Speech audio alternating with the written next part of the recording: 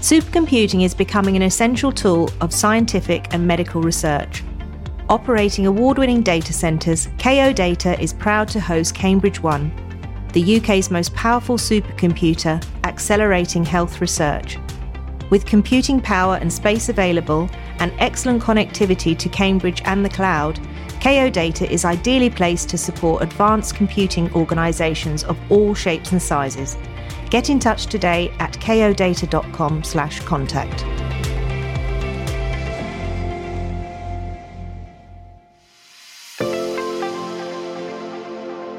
Welcome to the Cambridge Tech Podcast, talking all things technology from the heart of the UK's tech capital.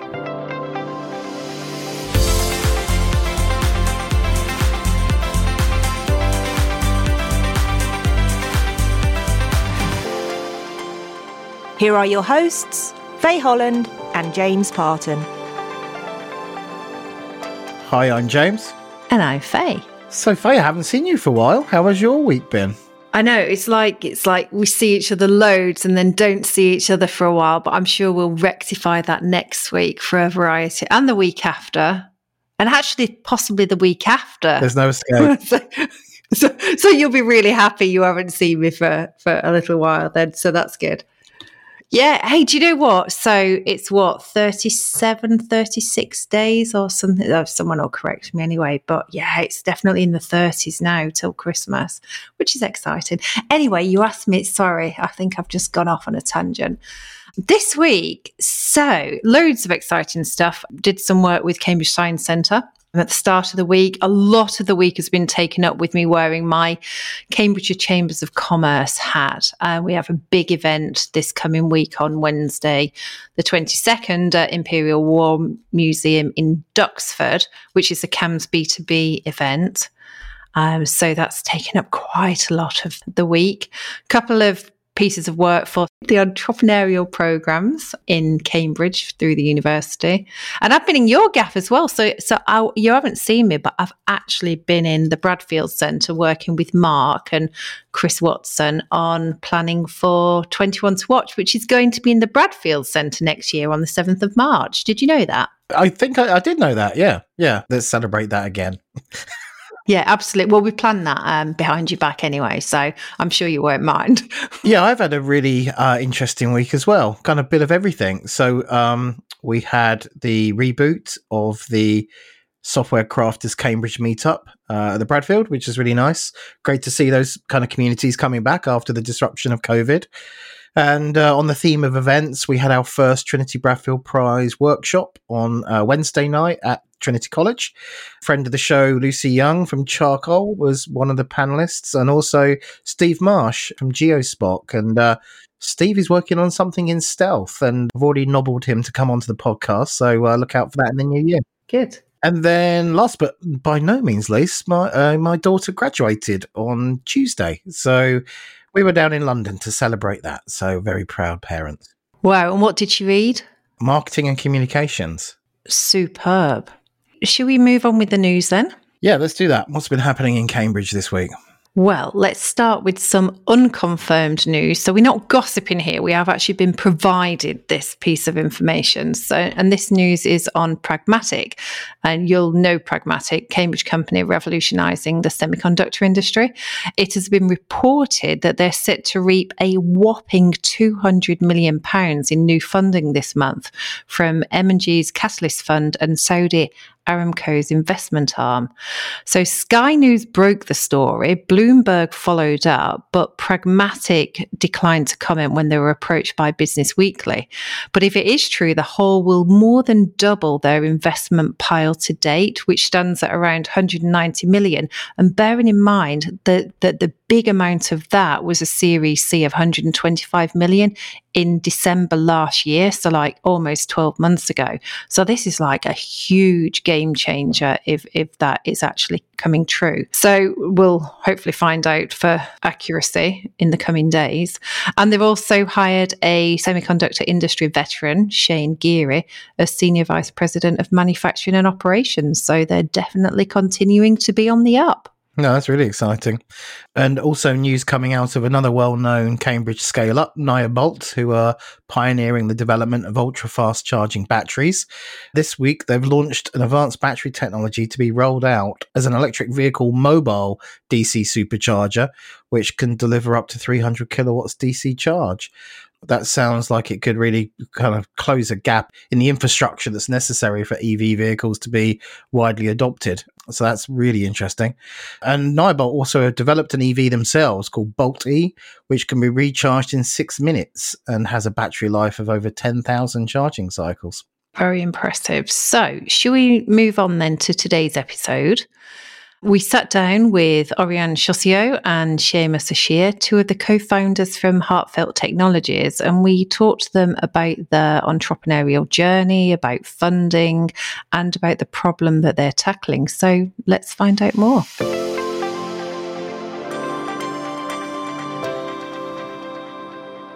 So welcome, Oriane and Seamus. It's great to have you with us today. Why don't you just introduce yourselves? I'm Dr. Seamus Ashir. I'm the co-founder of Heartfelt Technologies. I came to Cambridge in 2002 to start my PhD in nuclear and structural chemistry, and I forgot to go home, so please don't tell the Home Secretary. Seriously though, Oriane and I met whilst I was studiously avoiding my PhD, and a group of us won the university business competition for a remote patient monitoring company. That company was based on infertility, and there was a group of us students that won a prize from the local investment community, who then went on to back us multiple times to fund that company. Eventually, that company was taken over by a venture fund, which came with its own management. Life got a little bit boring for the scientific founders, as is often the case. We moved on and started another company together because we had so much fun doing the first one. Ups and downs of entrepreneurship as they are. It's actually, overall, it's really quite fun. Yeah. And you can also make a meaningful impact. So that's great, and loads of things to unpick there, which I'm sure we'll come back to. Oriane. Hi, I'm Dr. Oriane Chaussio, if I want the full title. But so I'm French, also came a year after Seamus to Cambridge. I did an Erasmus exchange program. And yes, the story then follows what Seamus just said. I'm the Chief Scientific Officer for the business. That's great. So before we actually go into Heartfelt Technologies, let's start with, why did Heartfelt Technologies come about? What's the issue that you're trying to address? So heart failure is a chronic condition. It affects a lot of people, typically elderly patients. The NHS spends $2 billion on that every year. The majority of that cost is linked with hospitalization, and most of these hospitalizations are preventable. And most of these patients that get hospitalized are what clinicians call non-adherent patient or non-compliant patient. I think it's really important at that point to say that these patients are not refusing the healthcare. They're not on purpose avoiding what they're supposed to be doing. They might have dementia, they might have comorbidity, which makes it really difficult for them to follow the regimen they're supposed to be following. And so we were having a conversation at a friend's birthday party with a cardiologist who was having a frank conversation, I think is the polite way of putting that, with us, and explaining what the problem was with a lot of his patients, and saying, if only they told me that their ankles were swelling, they wouldn't be here. They wouldn't be so unwell. They wouldn't be blocking beds in the NHS, etc., etc. And Seamus came up with an idea on the spot and went in the kids' bedroom to crayon it. I should point out, this was the third bottle of wine down with the cardiologist. And as Oriane says, he was being very forthright about the issues as a surgeon, chopping people open, putting pacemakers and implants into them, and the amount of what was, in his view, unnecessary surgical procedures for people who, and this is classic for clinicians, who they feel just aren't following the instructions. And, quite rightly, the clinicians are frustrated by this. But when you delve deeper into this, there's really good reasons why these people aren't following instructions. They're simply overburdened most of the time. But about the third bottle of wine down, knowing that we were looking for our next thing, I was like, hold on, I can solve that for you. As I say, my PhD was in instrumentation design, so I could immediately see an application of imaging technology to this. And it just about I think 9 months before this conversation, there was a large change in the way that neural networks were being trained for image processing. So you'd literally gone from impossible to do certain image recognition and processing tasks to feasible on a great big GPU and desktop. But myself and our third co-founder, who did his PhD research in image processing here in Cambridge, we'd been sort of following what was going on with that, him to a greater extent than myself. But we knew that this might be possible. So sketched out, literally with the kids' felt tip pens, a very rough plan of what one could do to solve this. And it's almost the same as the patent that we filed about 3 months later, which then eventually granted with these amazingly broad claims, because we just happened to be very early into this field of, the change from impossible to possible, and applying this to a specific niche in the medical marketplace that other people hadn't considered at that time. That's a very Cambridge story, isn't it? Being at a party and having the right conversation at the right time. So Heartfelt Tech, you're looking then at both the actual medical device and also then the AI and the software that interprets and analyzes and produces the data. Oh yes, the actual hardware. If someone could go and steal our hardware, replicate it, and sell it on the market at half the price, we would love them for it, because all that we want to do is run the software that is necessary to do this analysis. The hardware is a means to an end. Now, most of the hardware that we have is off-the-shelf devices. In fact, our very first prototype was a massive bank of Raspberry Pis, also straight out of Cambridge, all arranged in a particular physical arrangement, so all these cameras pointed at the same spot, and that spooled great wads of data off to a PC that had to be processed manually at the start. Then we moved on to a bastardized version of the Microsoft Kinect Xbox sensor. We literally rewrote the firmware for this, hacked the connectors so that we could put it onto a PC with a graphics card on, and we were sticking boxes with these things in patients' homes. We got this game controller through CE marking as a medical device. Orion's just brilliant at going through the regulatory paperwork for these things. And that allowed us to collect decent amounts of data that we could use to train neural networks in the way that we needed, because it's not like there was a great data set publicly available of people's feet as they have heart failure. Right? We had to go and get all this right from scratch and train networks from scratch on this. So how many images has it taken to get the model to a point where it's reliable? We were very early into what is now very trendy, which is sort of data simulation and synthetic data. We just didn't have any data, and necessity being the mother of invention, we used a cartoonist's tool, 3D animation tool, to fake lots of anatomical data using cartoon almost body models, and then applying the correct statistical noise from the sensors and things like that over it, in order to generate data that was good enough to train the very first models. And you could get the requisite hundreds of thousands to millions of images out of that. And that was good enough to get the thing working to a stage where we could then collect real patient data. And then you can use a technique called transfer learning, where you sort of just modify the network a little bit with the data that's really precious. In medical work, you've always got a shortage of actual patient data. And then we could get that working with the patient data, and absolutely worked as we hoped that it would, with, at the time, only thousands of real images coming out. And now, of course, we have, I think it was, a third of a petabyte or something like that of data that we've got. An enormous amount we've collected now. And so we've got far more data for training than we actually need now, which is great, because you can then set up all sorts of statistical methods to be selective to ensure that you've got balanced data sets, and even relatively unusual or rare features, you can ensure that they have decent representation, and this helps training your models, all sorts of good things like that.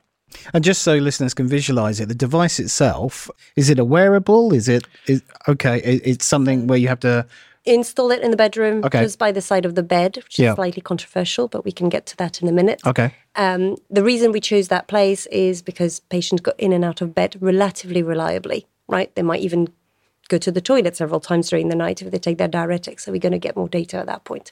So we install it, it's simply attached to the wall or near the wall, and it's plugged in, and it doesn't touch the patient. It's all using 3D imaging technology. Okay. So the patient doesn't have to remember to do anything. And that's really important. If I come back to my non-adherent, non-compliant patient, you don't want to make them use an app, wear a wearable. They're going to forget it. That's really After a few weeks, it's just not going to be done anymore. And that's the problem. That's why these guys are in and out of hospital again and again and again. So anytime there's movement, it takes an image. So every time there is movement, the device is going to look for the features of a feet. And so initially it was not very good at that. We did have quite a range of things coming up on the images.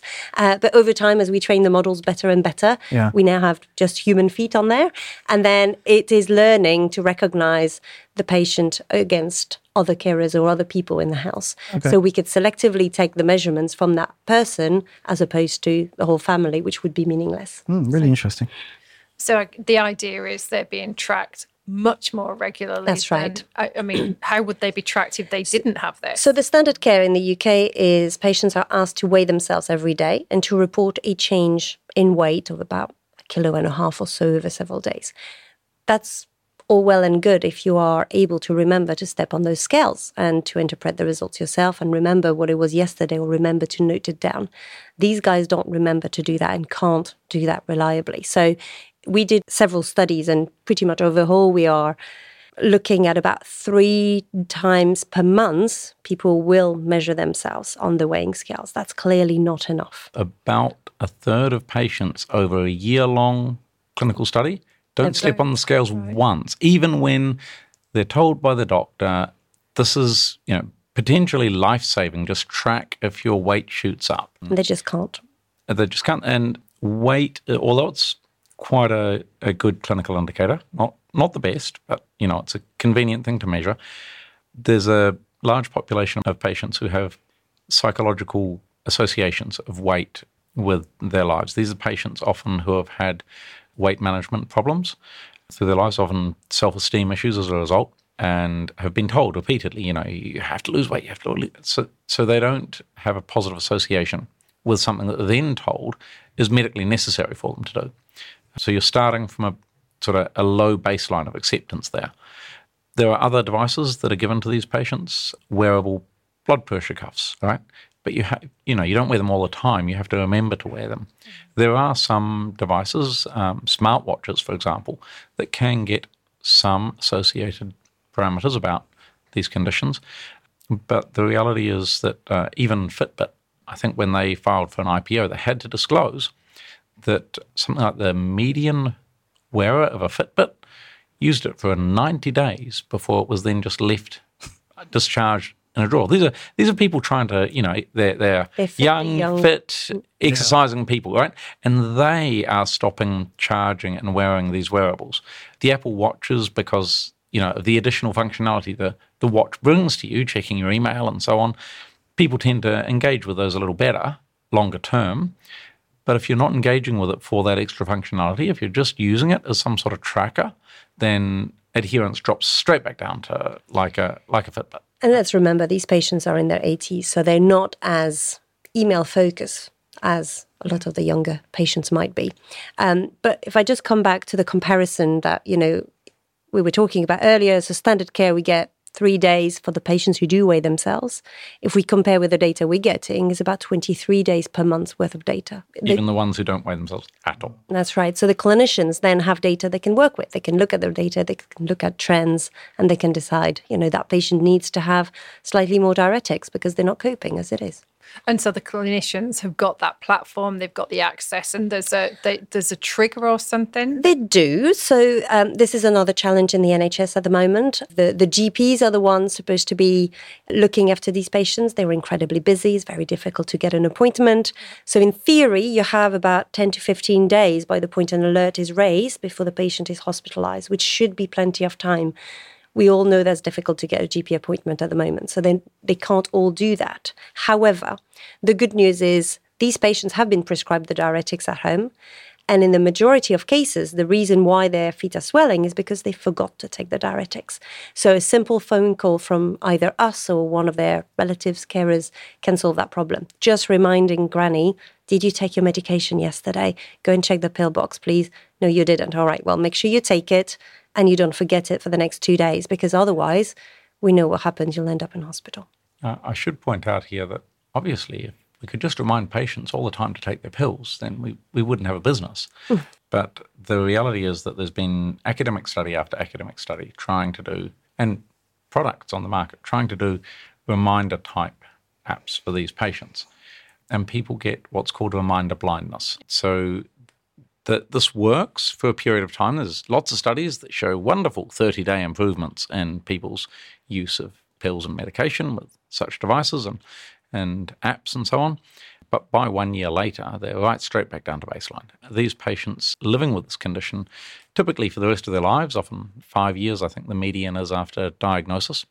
So you can't just come up with solutions that work for a 30-day trial and, go, wow, we got that, publish it and move on. This has got to be something that works with people as often, sadly, their capability to adhere worsens and worsens and worsens. And their probability and the risk of further hospitalizations increases throughout that time. So really the benefit that you're trying to get out of such technology, it becomes more and more important as they become less and less adherent to that advice.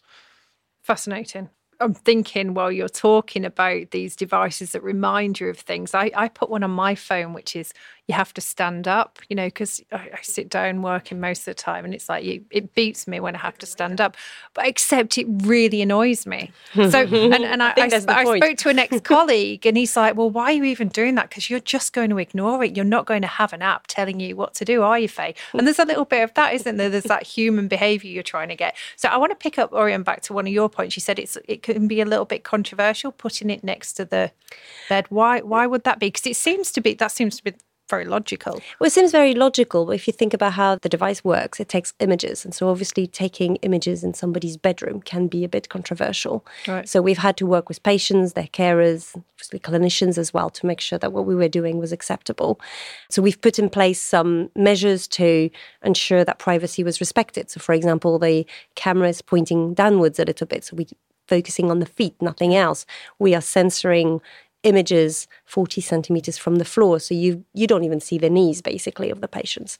And so interestingly, that comes up in quite a lot of the conversation with the nurses and the clinicians, is to say, is it ethical to do this? Right. But when we talk to patients, they're absolutely fine. I mean, some of them want to see on, if we show them on a screen, this is the type of data we would get when you are standing here. Look, this is what it looks like.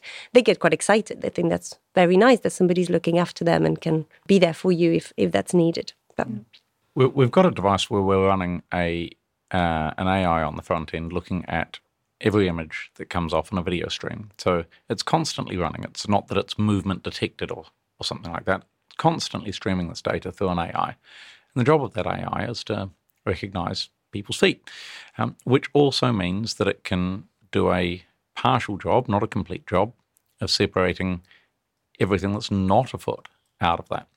And then you take the data that passes through that filter effectively in mathematical terms that's been partially censored, pass it to the next stage in the pipeline and so forth. And you can, as you pass it along that pipeline, you eventually end up with only the pixels that are on people's feet getting used in the final steps of processing. The further you can move that computation to the edge, to the device, obviously it has privacy benefits for the patient, but there's an economic benefit for us as the company in doing so, in that our server costs are smaller, our bandwidth costs are smaller, and so on. So it's this really nice virtuous circle here with improving quality of data that we capture, improving the training of the AI.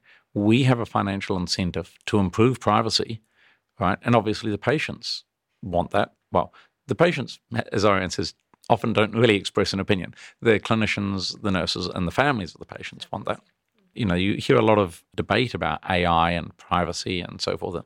Often commercial companies have a perverse incentive when it comes to privacy in the AI field. I think this is an excellent example of where a company can have a very positive, aligned incentive with privacy. You referenced some NHS data in describing the size of the problem. My understanding is the NHS is quite a complex organisation to deal with. So where are you right now in terms of piloting or trialling the service and the device, and what does that process look like? So we've had 5 clinical studies in the NHS across, I think it's now dozens of sites have been involved in that, including a small randomized controlled study, which is sort of the gold standard of clinical trials. We have had pilots with many GP groups, including one of the largest GP chains in the country, where they've just given this device to their patients, allowed us to monitor them.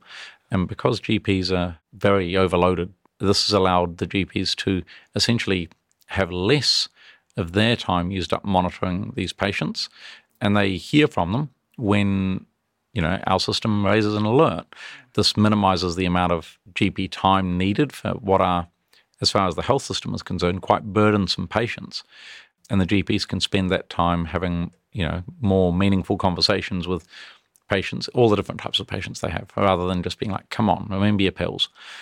So it really helps there in the NHS. Clinical trial results have been really good.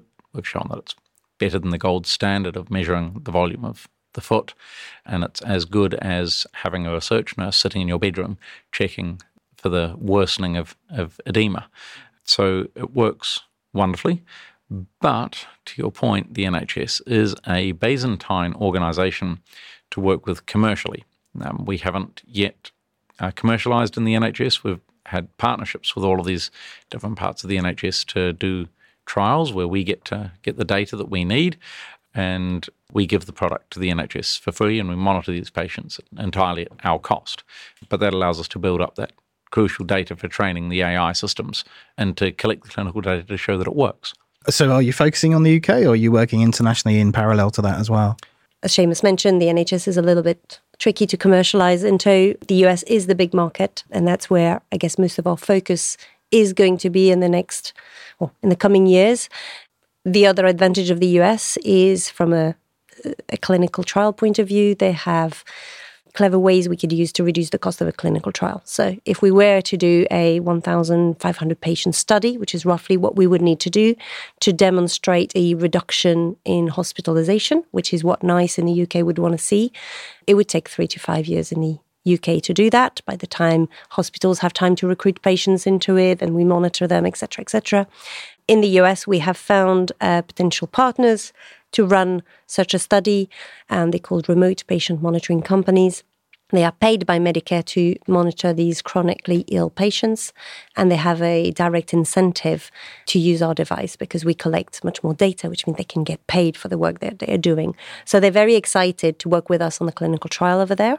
We've just been having conversation with FDA and Medicare on the protocol to make sure that they're happy with what we're proposing. That's going very well, so that's brilliant. And so I think the focus will have to be US first to capture that data quicker, but then we will have to do a smaller study, maybe let's say 200 to 300 patients in the UK, to validate the results here, because obviously they're very different healthcare systems. So what works with American cardiologists may not work with UK GPs and cardiologists. Right. So we need to demonstrate that. So that's the plan. Fascinating stuff, and it kind of seems like a totally logical thing. It's good for the healthcare service, it's good for the patients, it saves money. I mean, there's so many positives about it, so it's really exciting. Thank you for sharing that technology side of it and the business side of it. What I would like to do now is talk a little bit about your experiences. As you said, this isn't your first rodeo, you've been here before. So what are your experiences of setting up this business, of running it, of getting funding? What's that journey been like? So as I said, we were actively looking for the next opportunity when we became board in our last company. Once we spotted this, we were reviewing a number of different ideas that we were looking to work on, but we knew that we wanted to work together. This one matched elements of all of our skill sets, so it seemed like a good idea. And the thing that really pushed us onto this business was a patent search that was done. We had a number of other opportunities we were looking at, and as is usually the case when you're looking at the patent landscape for a new idea, is your idea patentable? Yes, but. With this one, the patent attorneys came back to us and they were like, guys, file something as quickly as goddamn possible. This is amazing. And, you don't know what's behind you by about a 12-month window, because publications of patents take time. But this advance that had been made in deep learning was I think, less than 12 months behind us at the point that we filed. So we were like, okay, maybe there will be stuff coming out. 12 months later, it was very clear that wasn't the case. And we got these fantastic claims granted in Europe and the US. It's brilliant. And so that's what pushed us to jump onto this. We went back to the shareholders of our previous business and said, hey, you guys know us. There's no obligation to work with us again. You don't have any rights over our new company and ideas. Investors buy your company. They don't buy you. But because we had a good relationship with many of those investors, we said, hey, here's the new idea. At the time, we needed a little bit of money to match a small grant. Can we, ask you guys to match what we needed? And 48 hours later, we had more than twice as much money offered as we were asking for. So that has to have been the easiest fundraising round I've ever done in my life. And we were like, okay, well, I guess we have a business now. So then we went through all of the process that, again, second, third time around, much easier to do because we knew exactly how to set up a business. We had, for example, because Orion's on the ball on these things, we'd been using a ISO 13485 accredited method of writing down all of our ideas and development before the company was even founded. That meant that we ended up getting a CE mark, I think it was 4 months after the business was incorporated. Now, legally, you need to have been sitting under a quality management system for 6 months before you can get a CE mark, right? So this was faster than legally possible, other than that we could provide all of this evidence that all the earlier development before incorporation of the company had been done on, meeting all the regulatory requirements. Yeah, these are things that I guess the first time around you would never even consider doing. But it was the same way as, we knew which lawyers we wanted to work with, which accountants we wanted to work with. All of these things were so much faster to set up because we had done it before. We already had a lot of contacts in Cambridge and elsewhere to help us with that. So has that reputation helped with building the team as you start to scale the business? So we've been very careful on team size. One of the lessons that we learned from our last business is we're scientists, we're technical people. We are not necessarily amazing managers. We know how to work with people who do our sort of thing, but we got up to a size of about 30 people in our last company that we were trying to manage ourselves. That's hard. It's really hard. When you have to juggle holiday calendars for 30 people, that's not really what any of us got into business for. And so we looked at this. We knew exactly what we needed to build and how. And there's this idea, particularly in technical development, that your technical development progresses at the square root of the number of people in your team. So, one person does 1 unit of work. 4 people does 2 units of work, right? 9 people does 3 units of work. So it becomes very inefficient as you add people. And so we've chosen to have a team structure where we are very orthogonal. We have very separate skill sets. We don't step on each other's toes. And we have pretty well-defined demarcations between team members. And that means that when we've added team members over time, we've been very careful about who we add and precisely what they're doing. And we've tried to minimize the amount of, if you like, HR overhead in that process. So the people that we hire are very self-motivated, self-starting individuals. We worked remote years before it was trendy. The pandemic came along and it was like, oh, okay, we're doing the same as everyone's been doing now, but we're going to do it more. So, that's kind of how we worked anyway. And this worked very, very well for us. Yeah, scaling the team has been much, much more of a cautious, thought-through, methodical process this time around, whereas last time it was like, oh, crap, we need extra work doing. Hire people to do it. And that turned out not to be the best way of building a team. We did get fantastic high-quality people in our previous company. We were just lucky. Yeah. Several of them have come to work in our new company. But yeah, that was down much more to good luck than good management, whereas now it's very much more methodical process. It's grown up a little bit. Well, it's an experience, isn't it, knowing how it works for you and being efficient. I want to come back to your comment about funding was really easy. It was the easiest funding round, the first one you did. It's been difficult out there. How is it now, funding? Oh, yes. So we're probably a great example of a company that's had absolutely no issues raising funding right up through the pandemic. Then early 2022, with the best timing in the world, we went out for a large VC fundraise to cover this very large clinical trial that we knew we would need to do. And I think we went out to the market in February 2022 with that. And by March 2022, it was very clear that we were pitching a 2021 business, and the market was very different. A huge number of VC investors were sitting on their hands, and it's perfectly logical, right? These people are making 10-year-long bets. Why would they make a 10-year-long bet in a year that a war starts, in a year that inflation hits? You would just sit there and wait to see whether this is a temporary thing, whether this is going to be a long-term thing, right? You wouldn't place 10-year bets in that environment. Terrible for the startups that are after that funding, of course, but perfectly logical for the investors. And as a startup, the investor doesn't have to invest in you. You have to understand what their needs are. So by about the middle of 2022, we looked around and we're like, okay, this is an environment that's not going away anytime soon, and we need to be funded differently. So like many people over the last year or so, we were possibly slightly earlier to it than many. We just sat down and turned the company into a grant writing machine.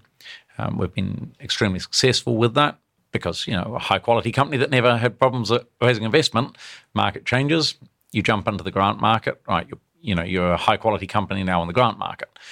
And so we have raised well more than $1 million in grant funding over that time, which has not only kept the team going, but we've actually, we outpaced the grants that we expected to win, and we had to grow the team in order to deliver on some of these grants. So the team size and scaling has actually happened faster more recently because of grants. That's really interesting and good advice, I think, for people that might be listening that are going through the kind of fundraising rounds at the moment. But as well as being successful on grant raising, you've also award winning as well recently, I believe. You won the Santander X Global Challenge Award. Is that right? Yes. So as part of the grant writing process, we included prizes of every stripe in there. Yeah. And Santander were looking for smart AI companies.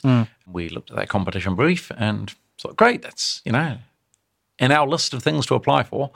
And we applied, thought nothing more of it, got an email back a little while later that we'd been shortlisted. Oh, great. What did we apply for? And then, grant writing and prize writing and things like that, it's very much a numbers game. You apply for a lot of things. You try and make sure that you screen for the many opportunities that are out there, for the ones that match you and your business. This one seemed to match us. Clearly, we were the sort of thing that they wanted. We went through the second phase, and ultimately we won this. We were one of the startup winners that they flew out to San Francisco for an award ceremony at Microsoft's offices out there. Came with a nice cash prize, which is always good in this environment, and also a lot of support from many stakeholders that they've engaged, such as Microsoft and other partners. And having a bank in there was, no bad thing, again, in this environment. So yes, that's been great, and it's it's part of a strategy of looking at where you can get even modest amounts of funding add up if you're fairly careful to make sure that you balance the amount of time taken to apply for each opportunity against its likely outcome. It's just an optimization problem. Yeah, and that kind of touches on the follow-up question. I mean, I think some people are a little bit cynical towards things like awards and entering awards, but it sounds like you've taken a very calculated approach in terms of, as you say, finding awards that might be appropriate to you, but you're clear about the benefits of winning. Like, it might be cash, it might be connection and networking or access to partnerships. It might be the brand awareness and the validation of what you're doing from a third party. It's probably all of those things. But I think for people that are listening that are cynical towards awards, would you encourage people to take them more seriously? So you've got to be very clear about what you're doing this for. Some companies need awards for PR purposes. Now, our last company was a direct-to-consumer healthcare product in the fertility space. And that was driven, sales were driven by exposure in the media. And so in that company, we spent a good deal of time looking at PR opportunities, and awards were part of that as well. And that was for the business purpose of making sales. This company, we don't make sales. We don't sell into the NHS. We give them product. They give us data. At the moment. We're going out to the US, where, again, we will be giving devices to patients, and we will hopefully be funded to some extent by the healthcare system to do that as well. But the purpose of the company is not to go and market to patients. So why do we want awards? Occasionally it's useful for investors to see that you've won an award. That's great. Everyone likes to win an award and track a little piece of glass on the shelf, but it's a competitive environment, and people with a stronger competitive need for these things are likely to outcompete you if you are not, quite logical and methodical as to what you're doing. Yeah. So think carefully about whether this is right for your company. These things do take a lot of time to apply for. And to manage when you have them. Because yes, some of them come with, this meeting there and that conference there, and they fly you to this place, which is great if you want to make those connections, if you do have plans to make the most of them. But if you're just going along because you just wanted that award, that's not a great use of time. No, that's a good point. And there are dozens and dozens of awards out there, right? It's a case of screening them early to see about the fit and why you want it, then applying with the appropriate amount of time put into the application process, right? You can massively overdo that, and then, you're effectively wasting your resource. Although you might win it and you'll be like, oh, wait, we won it, right? If you keep following that process many, many times over, which you have to do, then you will ultimately end up losing. So, be careful, but absolutely worth doing for the right business reasons. Just be clear about why. It's been a fascinating conversation. Thank you both for your time. What's next? What's your sign off on this podcast? The big thing that's coming up for us now, we've just won another big grant to fund a clinical study of our devices with GP groups, pharmacists and patients in the home in the NHS. And literally tonight we're off to go and pitch to our investors for the required matched funding for that. A lot of these grants require you to match fund for it. So hopefully in a fairly short period of time, we will convince our investors to open their wallets and get yet another grant underway and be helping literally hundreds more NHS patients who have poorly managed heart failure. That's great, and we'll be tracking your progress closely, and we hope to be sharing that good news on the podcast in future weeks. Thank you very much.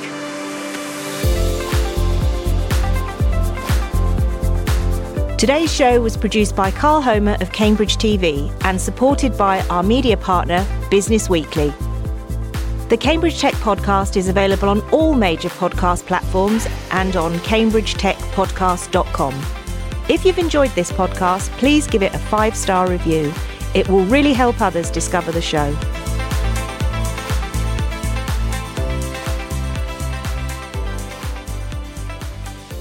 Cambridge United Foundation is the charitable arm of Cambridge United Football Club.